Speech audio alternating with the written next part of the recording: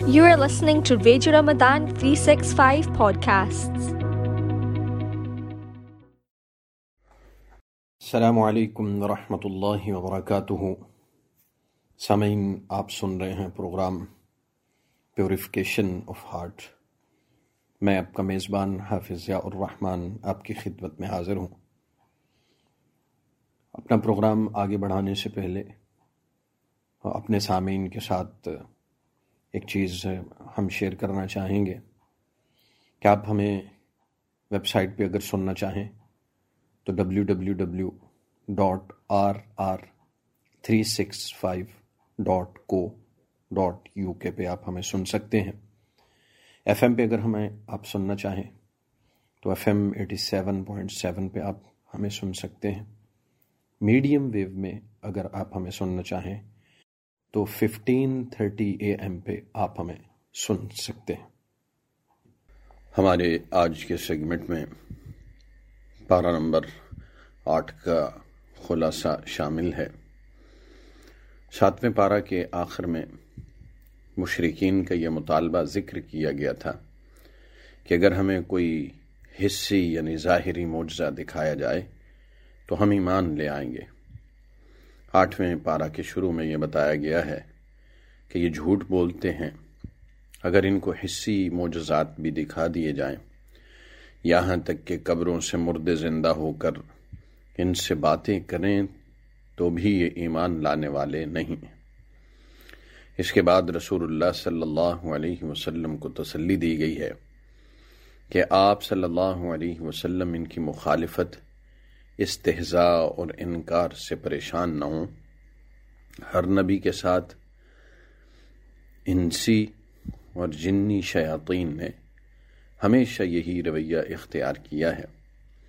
باقی آپ کی نبوت کے اس بات کے لیے ان کے مطلوبہ معجزات کی کوئی ضرورت نہیں ہے۔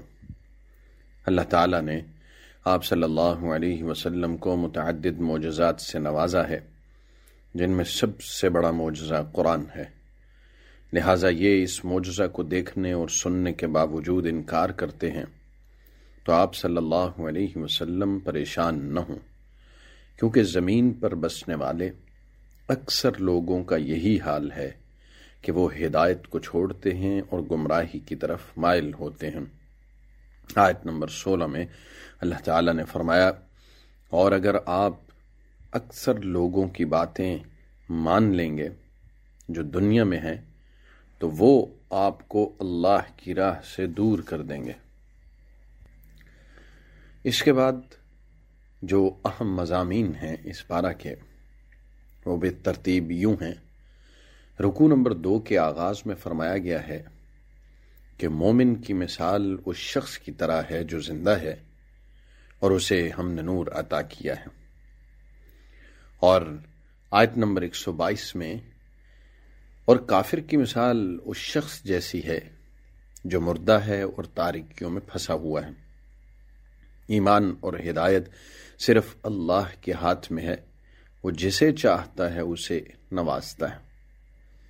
آیت نمبر 128 سے 29 تک کے جو مضامین ہیں ان میں ہدایت یافتہ اور گمراہ فرقوں کا ذکر کرنے کے بعد فرمایا گیا کہ اللہ ان سب کو قیامت کے دن جمع کرے گا، پھر ہر ایک کو اس کے اعمال کے مطابق جزا یا سزا دے گا۔ آیت نمبر 136 تک کے جو مضامین ہیں ان میں مشرکین کی مختلف حماقتوں میں سے ایک حماقت یہ ذکر کی گئی ہے کہ وہ زمین سے حاصل ہونے والے غلے اور چوپاؤں میں اللہ کا حصہ الگ کر لیتے تھے اور اپنے شرکاء کا حصہ الگ کر لیتے تھے، پھر جو ان کے شرکاء کا حصہ ہوتا تھا اسے تو اللہ کے حصے میں نہیں ملنے دیتے تھے، لیکن جو اللہ کا حصہ ہوتا تھا وہ اکثر شرکاء کے حصے میں مل جاتا تو اسے برا نہیں سمجھتے تھے۔ آیت نمبر 137 میں ان کی دوسری حماقت کو بیان کیا گیا کہ وہ یہ تھی کہ وہ اپنی بیٹیوں کو فقر یا عار کی وجہ سے قتل کر دیتے تھے۔ حضور صلی اللہ علیہ وسلم کا عورت پر یہ احسان ہے کہ حضور صلی اللہ علیہ وسلم نے اپنی زبان و عمل سے یہ سمجھایا کہ بیٹی کا وجود نہ تو باعث ننگ ہے اور نہ ہی فقر و غربت میں اضافے کا سبب۔ آج کے اس جدید دور میں عورت کے حقوق کا بڑا غوغا ہے اور مختلف نظام ہائے زندگی اس بات کا دعویٰ کرتے دکھائی دیتے ہیں کہ انہوں نے عورت کو جینے کا ڈھنگ سکھایا ہے اور عورت کو اس کے حقوق واپس دلائے ہیں، جبکہ اسلام بہت پہلے، اس سے بھی پہلے، یہ ساری چیزیں بغیر عورت کی طرف سے تحریک چلائے اسے دے چکا ہے۔ رسول اللہ صلی اللہ علیہ وسلم نے اپنے قول سے، آپ علیہ السلام نے اپنے عمل سے اس بات کو ثابت کیا کہ خاتون یعنی عورت کا ایک مقام ہے اور وہ مقام ادب اور احترام کا ہے۔ رسول اللہ صلی اللہ علیہ وآلہ وسلم کی خدمت میں جب ان کی والدہ آتی تو آپ چادر بچھاتے اور خود ایک طرف بیٹھ جاتے اور اپنی والدہ کو چادر پہ بٹھاتے۔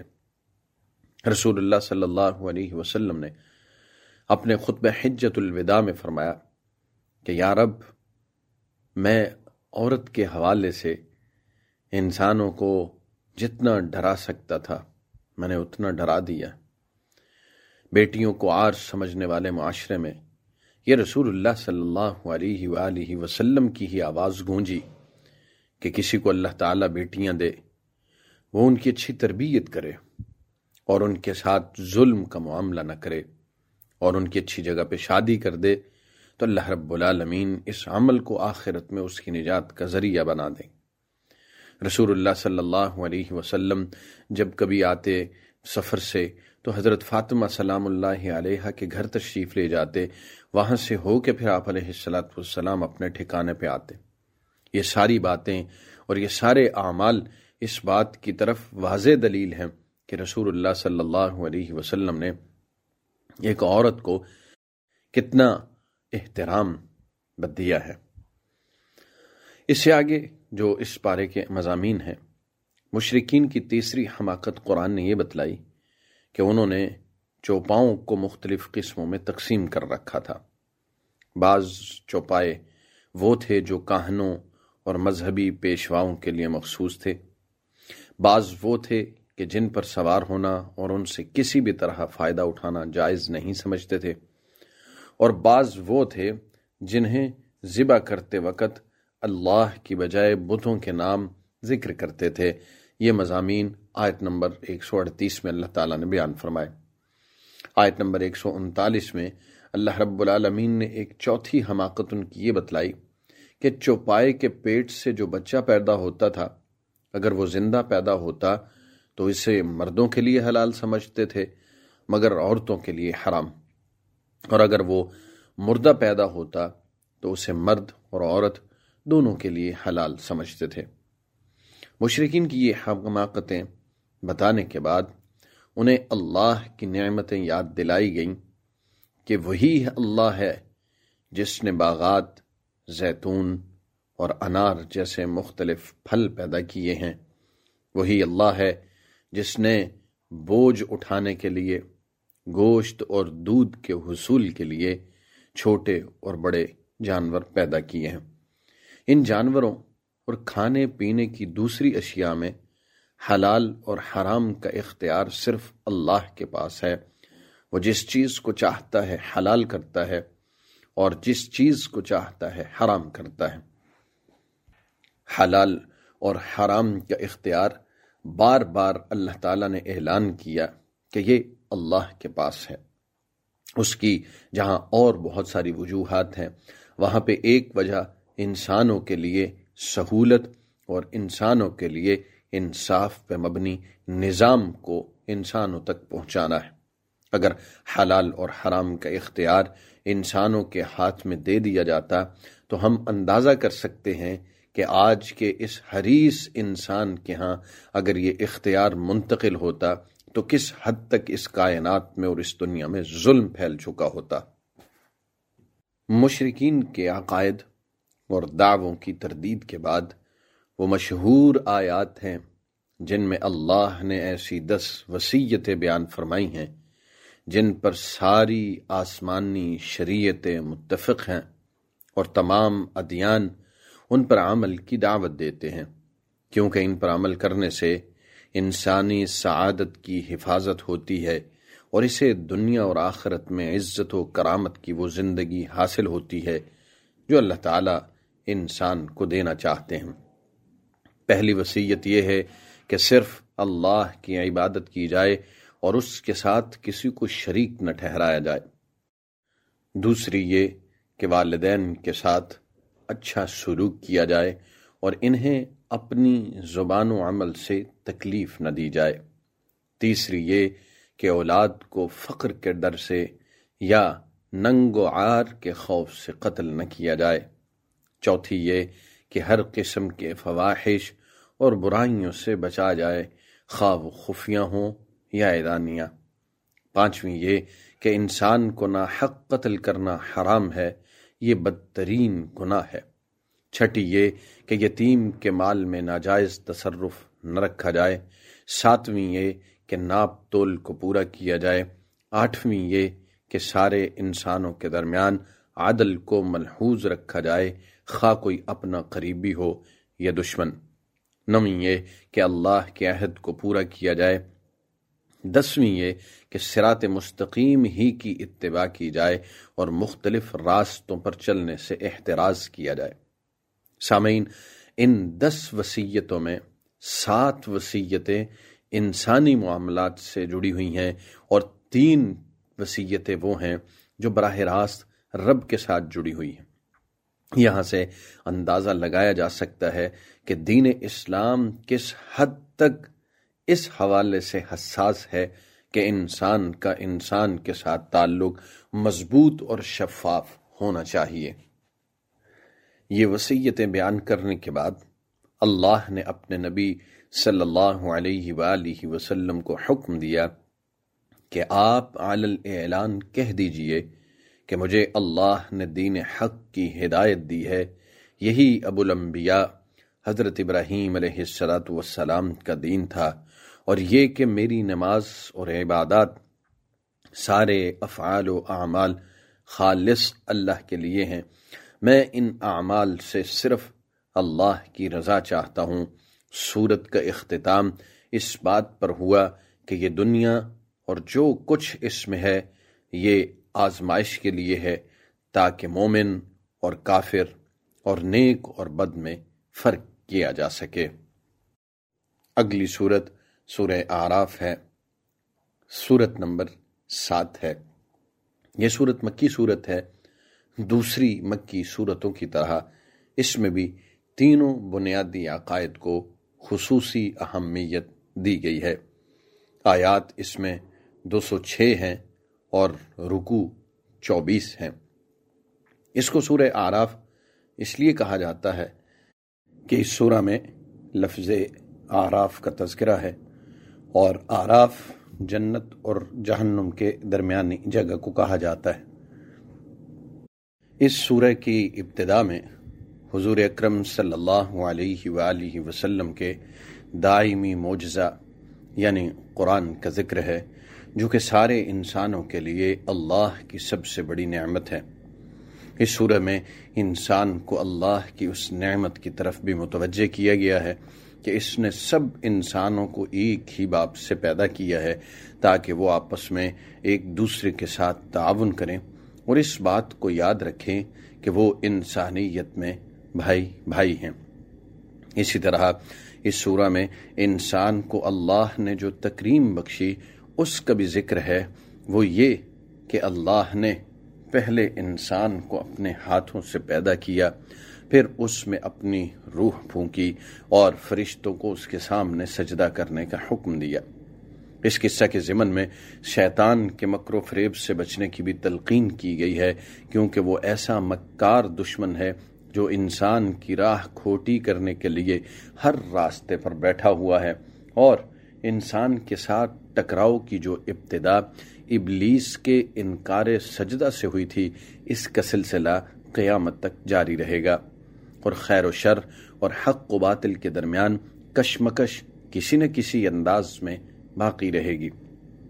سورہ اعراف کی ایک قابل ذکر خصوصیت یہ ہے کہ اس سورہ میں اللہ تعالیٰ نے مسلسل 4 بار انسانوں کو یا بنی آدم کے صیغہ سے خطاب فرمایا ہے۔ یہ 4 ندائیں سورہ اعراف کے علاوہ کسی اور صورت میں نہیں ہیں۔ آیت نمبر 26 میں پہلی ندا 10ویں رکوع میں ہے، جس میں اللہ تعالیٰ نے لباس کی نعمت کا ذکر کیا ہے۔ فرمایا کہ اے اولاد آدم، ہم نے تمہارے لیے لباس اتارا ہے جو تمہارے ستر کو بھی چھپاتا ہے اور زینت کا بھی باعث ہے، اور تقوی کا لباس سب سے بہتر ہے۔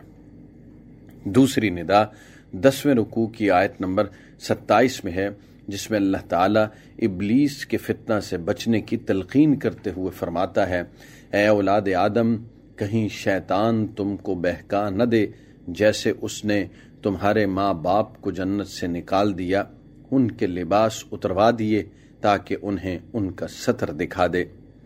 تیسری ندا 10ویں رکوع کی آیت نمبر 31 میں ہے، جس میں فرمایا گیا ہے، اے اولاد آدم، ہر نماز کے وقت اپنی زینت کا لباس لے لو اور کھاؤ اور پیو اور اسراف نہ کرو، بے شک اسراف کرنے والوں کو اللہ پسند نہیں کرتا۔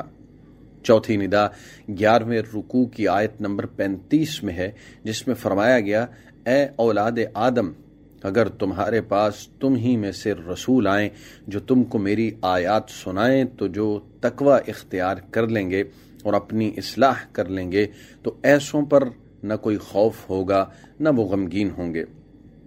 اولاد آدم کو یہ بار بار خطاب انہیں شیطان کے وساوس اور مکاریوں سے بچانے کے لیے ہیں، تاکہ انسان ملمع ساز باتیں سن کر دھوکہ نہ کھا جائے، کیونکہ وہ ایسا چالاک دشمن ہے جو بظاہر دوست کا لباس پہن کر آتا ہے، اور ایسی مکار لومڑی ہے جو اپنے آپ کو خیر خواہ کے روپ میں پیش کرتی ہے۔ اسے حق کو باطل اور باطل کو حق، شر کو خیر اور خیر کو شر بنا کر پیش کرنے کا فن آتا ہے۔ دنیا میں جو لوگ بھی یہ کام کر رہے ہیں وہ یہ بات جان سکیں کہ وہ کس راستے پہ چل رہے ہیں، یہ اسی لیے یہ مضامین بیان کیے گئے ہیں۔ یہاں یہ نقطہ بھی قابل توجہ ہے کہ پہلی 3 ندائیں لباس کے بارے میں ہیں، ان میں سے دوسری ندا میں یہ بتا دیا گیا کہ ابلیس لعین نے حضرت آدم اور حضرت حوا علیہ السلام کے لباس اتروا دیے تھے اور ان کے ستر کھلوا دیے تھے۔ گویا ابلیس کا سب سے بڑا ہدف یہ ہے کہ اولاد آدم کو شرم و حیا کے لباس سے محروم کر دیا جائے اور انہیں فحاشی اور عریانیت کی راہ پر لگا دیا جائے۔ ستر کے تقاضے پورے کرنے والا لباس انسان کو حیوان سے ممتاز کرتا ہے۔ حیوان بے لباس پیدا ہوتا ہے اور زندگی بھر بے لباس ہی رہتا ہے، جبکہ انسان کو اللہ تعالیٰ نے لباس کے ساتھ عزت اور فضیلت بخشی ہے۔ سامعین، یہاں پہ 2 باتیں ذہن میں رکھنے کی ہیں کہ قرآن مجید نے یہ بات بڑے کھلے الفاظ میں بیان کی کہ شیطان کا سب سے بڑا مقصد اور ہدف یہ ہے کہ انسانیت میں سے شرم و حیا کو نکال لیا جائے، اور اس کے لیے اس نے جنت میں موجود آدم علیہ السلام اور حضرت حوا علیہ السلام کے ساتھ جو حربہ اختیار کیا وہ یہ تھا کہ ایک دوسرے کو ایک دوسرے کے ستر دکھا دے اور ان کا لباس اتروا دے۔ ایسا کیسے ممکن ہو سکتا ہے کہ جنت کے اندر لباس اترے تو وہ شیطان کی طرف سے ہو، دنیا میں اگر لباس اترے تو اسے آزادی تسلیم کر لیا جائے؟ اور جنت میں ہوتے ہوئے لباس اگر اتر جائے تو اللہ تعالیٰ اسے ایک بھول، اور اللہ تعالیٰ اس کی اصلاح کے لیے انسان کو دنیا میں بھیج دے، اور دنیا میں اگر لباس اتر جائے تو اسے انسانیت کی معراج سمجھ لیا جائے۔ ایسا کیسے ممکن ہو سکتا ہے؟ جس شخص نے قرآن مجید کو غور سے پڑھا اور اسے سمجھنے کی کوشش کی، وہ کبھی بھی یہ نظریہ قائم نہیں کر سکتا کہ لباس کا مختصر ہونا انسانیت کی معراج کی دلیل ہے۔ سامعین، اس کے بعد اللہ تعالیٰ نے مشرکین کے ایک خاص عمل کی طرف اشارہ فرمایا کہ مشرکین بیت اللہ کا ننگے طواف کرتے تھے اور اپنے اس قبیح عمل اور اس جیسے دوسرے اعمال کے بارے میں حجت یہ پیش کرتے تھے کہ ہمارے آباء و اجداد بھی یوں ہی کیا کرتے تھے، اور بعض اوقات یہ بھی کہہ دیتے کہ ہمیں اللہ تعالیٰ نے ایسا کرنے کا حکم دیا ہے۔ ان کے اس دعویٰ کی تردید کرتے ہوئے فرمایا، اللہ بے حیائی کے کاموں کا حکم نہیں دیتا، لہٰذا تمہارا یہ دعویٰ جھوٹ اور افتراء کے سوا کچھ نہیں۔ اسلام زندگی کے تمام جائز مطالبات کرنے والا دین ہے، لہٰذا یہ ممکن ہی نہیں ہے کہ وہ لباس پہننے سے اور پاکیزہ چیز کے استعمال سے منع کرے۔ اس سے ان لوگوں کی بھی تردید ہو جاتی ہے جو رحمانیت کے قائل ہیں، حلال اور پاک چیزوں سے اجتناب کو اللہ کے قرب کا ذریعہ بتاتے ہیں۔ جسم اور روح، دین اور دنیا دونوں کے جائز مطالبات اور تقاضے اعلیٰ درجے میں پورا کرنے والا ہی حقیقت میں کامل مسلمان ہے۔ حضرت سلمان فارسی رضی اللہ تعالی عنہ کو جب معلوم ہوا کہ حضرت ابو درداء رضی اللہ تعالی عنہ دن کو مسلسل روزہ رکھتے ہیں اور رات کو قیام کرتے ہیں، عبادت میں یہ مشغولیت اس حد تک بڑھ گئی ہے کہ اہلیت تک کے حقوق ادا نہیں کرتے، تو آپ نے انہیں نصیحت کرتے ہوئے فرمایا تھا، تمہارے اوپر تمہارے رب کا بھی حق ہے، تمہارے نفس کا بھی حق ہے، تمہارے گھر والوں کا بھی حق ہے، لہٰذا ہر حق والے کو اس کا حق دو۔ حضرت ابو درداء رضی اللہ تعالیٰ عنہ نے ان کی اس نصیحت کا ذکر حضور صلی اللہ علیہ وسلم کے سامنے کیا تو آپ صلی اللہ علیہ وسلم نے فرمایا، سلمان نے سچ کہا ہے۔ 8ویں پارہ کے 11ویں اور 12ویں رکوع میں ایسے دو گروہوں کا ذکر ہے جو فکر و نظر اور عقیدہ و عمل کے اعتبار سے ایک دوسرے کی ضد ہیں۔ ایک گروہ ضد اور عناد، کفر اور استکبار کی راہ اپنانے والوں کا ہے، جن کا ٹھکانہ جہنم کے سوا کچھ نہیں۔ دوسرا گروہ تسلیم و انقیاد اور ایمان اور اطاعت کی راہ پر چلنے والوں کا ہے، جو بفضلہ تعالی جنت کے حقدار ہوں گے۔ یہ دونوں گروہ جب اپنے اپنے ٹھکانے پر پہنچ جائیں گے تو قرآن بتاتا ہے کہ ان کے درمیان مکالمہ ہوگا۔ اہل جنت دوزخیوں سے سوال کریں گے کہ کیا تمہیں آج اللہ کے وعدوں کے سچ ہونے کا یقین آیا یا نہیں؟ اہل دوزخ جواب میں اقرار کریں گے کہ ہاں، ہم نے وعدوں کو سچا اور برحق پایا۔ دوزخی جب جہنم کی ہولناک گرمی اور بھوک پیاس سے پریشان ہو جائیں گے تو جنتیوں کے سامنے دستے سوال دراز کریں گے کہ ہمیں کچھ کھانے اور پینے کو ہی دے دو، لیکن ظاہر ہے کہ ان کا یہ سوال رائے جائے گا۔ یہ مکالمہ اس پارہ کے 12ویں اور 13ویں رکوع میں مذکور ہے۔ ایک تیسرا گروہ بھی ہے جسے قرآن نے اصحاب اعراف کہا ہے۔ یہ وہ لوگ ہیں جو مومن تھے لیکن اعمال صالحہ میں دوسرے جنتیوں سے پیچھے رہ گئے ہوں گے۔ انہیں نہ تو جنت میں داخل کیا جائے گا اور نہ ہی دوزخ میں، بلکہ ان کا فیصلہ مؤخر کر دیا جائے گا، لیکن بالآخر اللہ تعالیٰ ان کو بھی جنت میں داخل ہونے کی اجازت مرحمت فرمائیں گے۔ ان اصحاب اعراف اور دوزخیوں کے درمیان بھی مکالمہ ہوگا جو کہ 13ویں رکوع میں مذکور ہے۔ اس کے بعد توحید کے 3 اہم دلائل دیے گئے ہیں، تہ بتہ 7 آسمان، جن میں سے ہر ایک دوسرے کے مقابلے میں ایسے ہے جیسا قبہ ہوتا ہے۔ یہ 7 آسمان وسعت اور عظمت کے باوجود کسی ستون کے بغیر کھڑے ہیں۔ دوسری دلیل رحمان کا عرش، جس کی وسعت کا یہ حال ہے کہ سارے آسمان اور ساری زمینیں اس کا احاطہ نہیں کر سکتے اور کسی کا خیال اس کی عظمت کا تصور بھی نہیں کر سکتا، کیونکہ عرش کے مقابلے میں کرسی ایسی ہے جیسے کوئی حلقہ جو کہ وسیع و عریض صحرا میں پڑا ہو۔ کرسی کی وسعت کا عالم یہ ہے کہ وہ ارض و سما میں نہیں سما سکتی، تو عرش کی وسعت کیا ہوگی؟ عرش اور کرسی ان حقیقتوں میں سے ہے جن پر ہم ایمان تو رکھتے ہیں مگر ان کی کیفیت ہم نہیں جانتے۔ تیسری جو توحید کی دلیل پیش کی گئی وہ سورج، چاند اور ستاروں کی تخلیق ہے۔ یہ سب چیزیں اللہ کی مشیت اور غلبہ کے تحت ہیں۔ یہ ایسی فضا میں تیر رہے ہیں جس کی وسعتوں کا کسی کو بھی اندازہ نہیں، نہ تو یہ آپس میں ٹکراتے ہیں اور نہ ہی اپنے مدار سے باہر نکلتے ہیں۔